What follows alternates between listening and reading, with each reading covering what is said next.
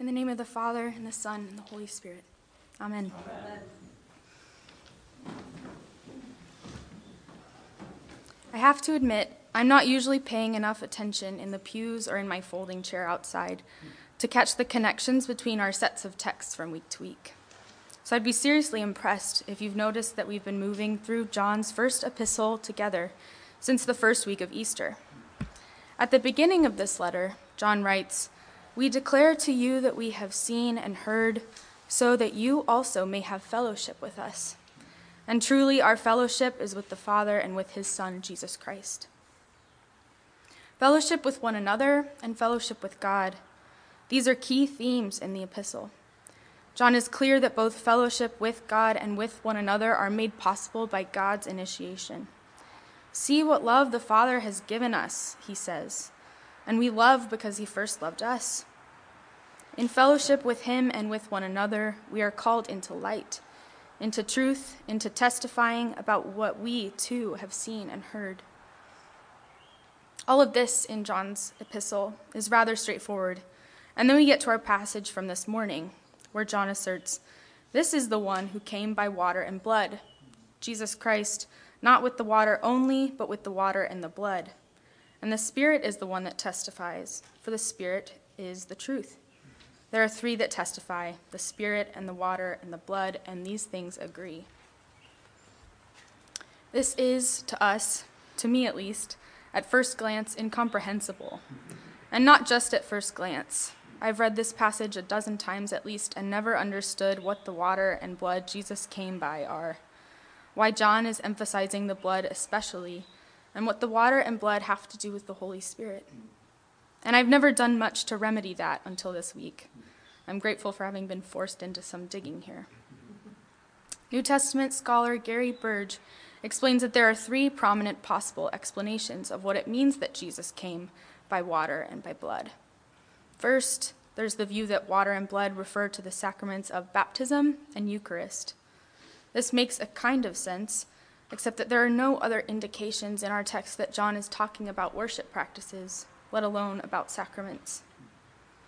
The second possible explanation is that water and blood refer to the blood and water that flowed from Jesus when his side was pierced on the cross. Maybe John is making a claim about the event of the cross. But then why the emphasis on the blood?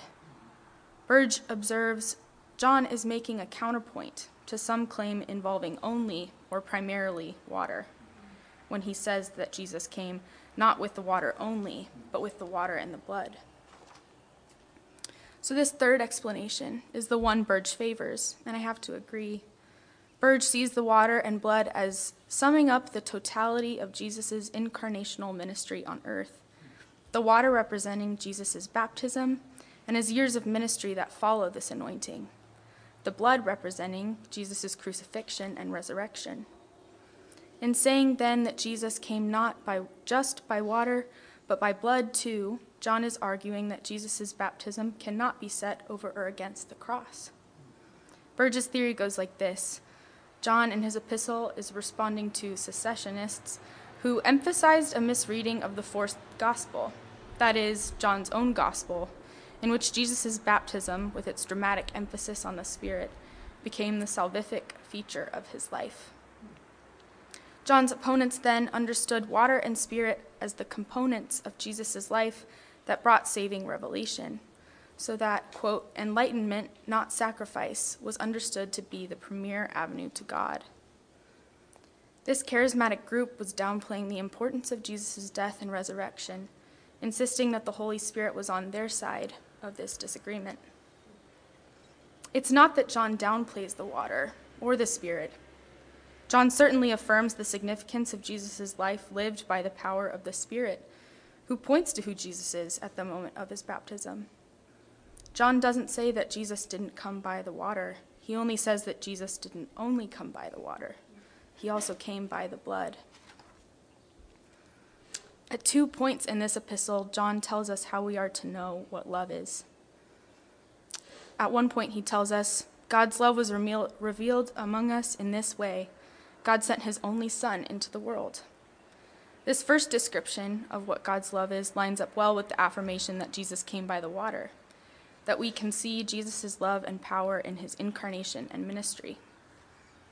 John's second description goes like this: "We know love by this, that Jesus laid down his life for us."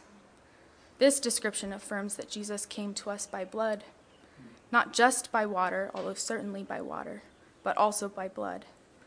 And the Spirit does not testify to the water over and against the blood. The Spirit and the water and the blood testify together. Burge concludes that for John, quote, "It is Jesus' sacrificial death, not his incarnation alone, that gives life to us."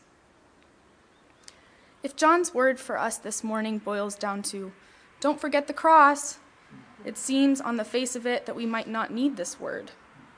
We are not a church to forget the cross, not with that crown of thorns hanging quite literally over our heads year-round, Resurrection Sunday not excluded. Maybe the point for us is that we undersell the water instead, the immensity of Jesus' incarnation. Not just the Christmas miracle and the fleshiness of the body that died and rose again, but every moment of the incarnation. Jesus' 33 some odd years of mostly, presumably, mundane life. God became man and dwelled among us, and traveled through a birth canal, depended on an impoverished refugee woman to feed him from her body, needed to be potty trained. The one who spoke creation into existence had to learn to talk. The maker of the universe subjected himself to learning carpentry from Joseph.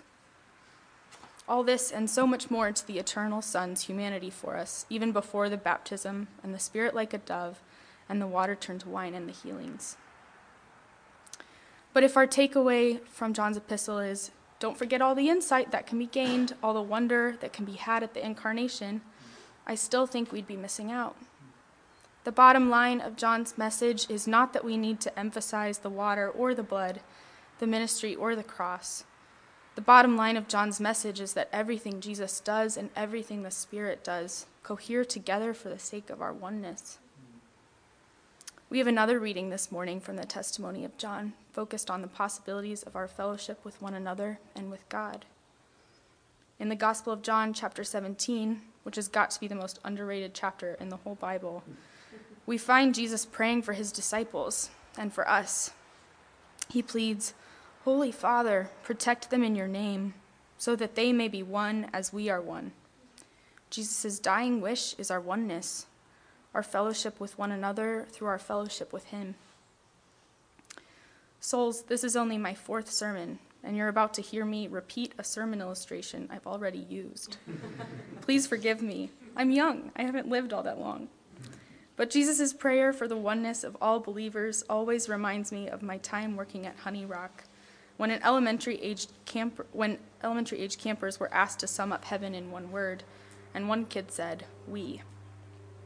Jesus, in this same farewell discourse in which we find this prayer for us, has tried to read his disbelieving disciples. "I tell you the truth, it is to your advantage that I go away.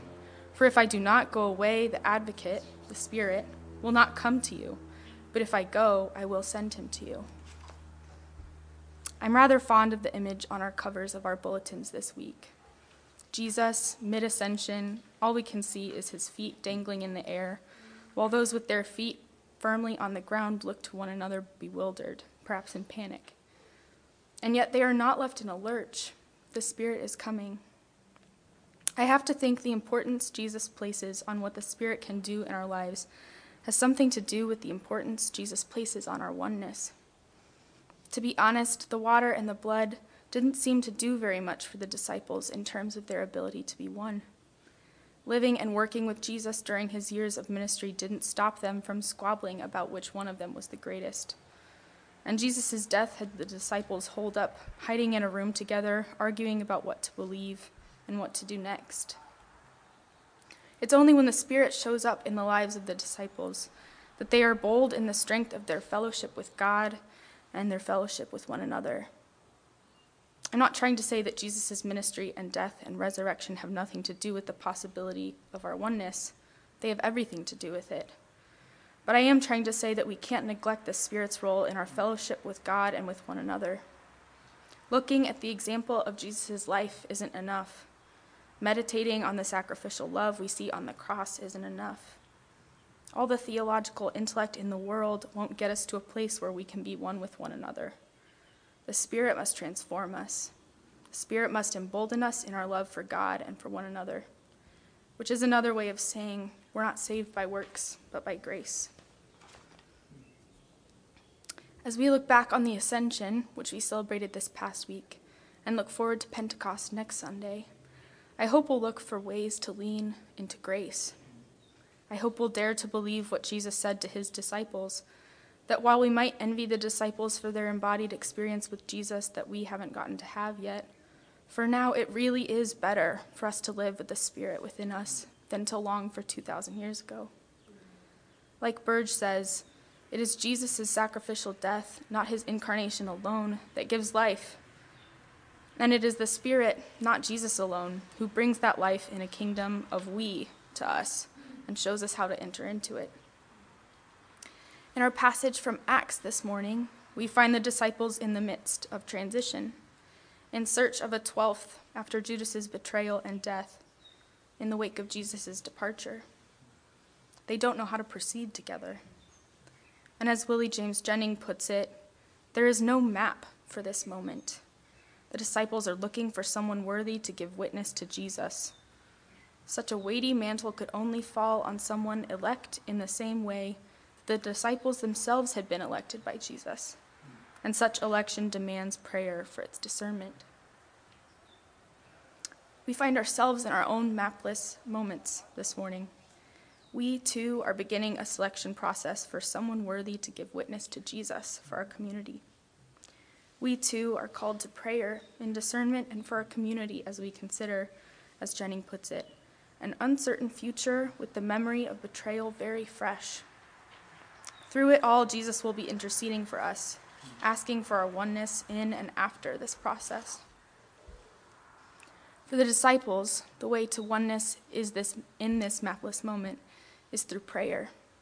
From this moment forward, Jennings says, every common thing of the disciples of Jesus, every administrative act, every bureaucratic gesture exists in the posture of waiting and stands in the shadow cast by the Holy Spirit and within the necessary work of prayer. The disciples here don't calculate how to compromise.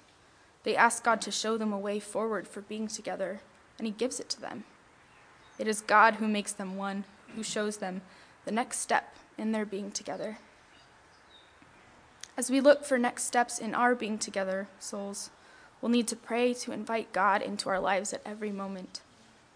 We'll need to pray, as we're about to in the prayers of the people, for those on our rector search committee. We'll need to pray for our leaders, present and future. We'll need to pray for our community as a whole, that we might hear God together and be transformed by God together. Jesus is interceding for us even now at the right hand of the Father, and I suspect what he's praying isn't all that different from what we hear him pray in John 17, that our relationships to one another would be as love and grace-filled as those within the Holy Trinity. And with Jesus asking this on our behalf, I don't think we could have more reason for confidence in what we've asked being granted.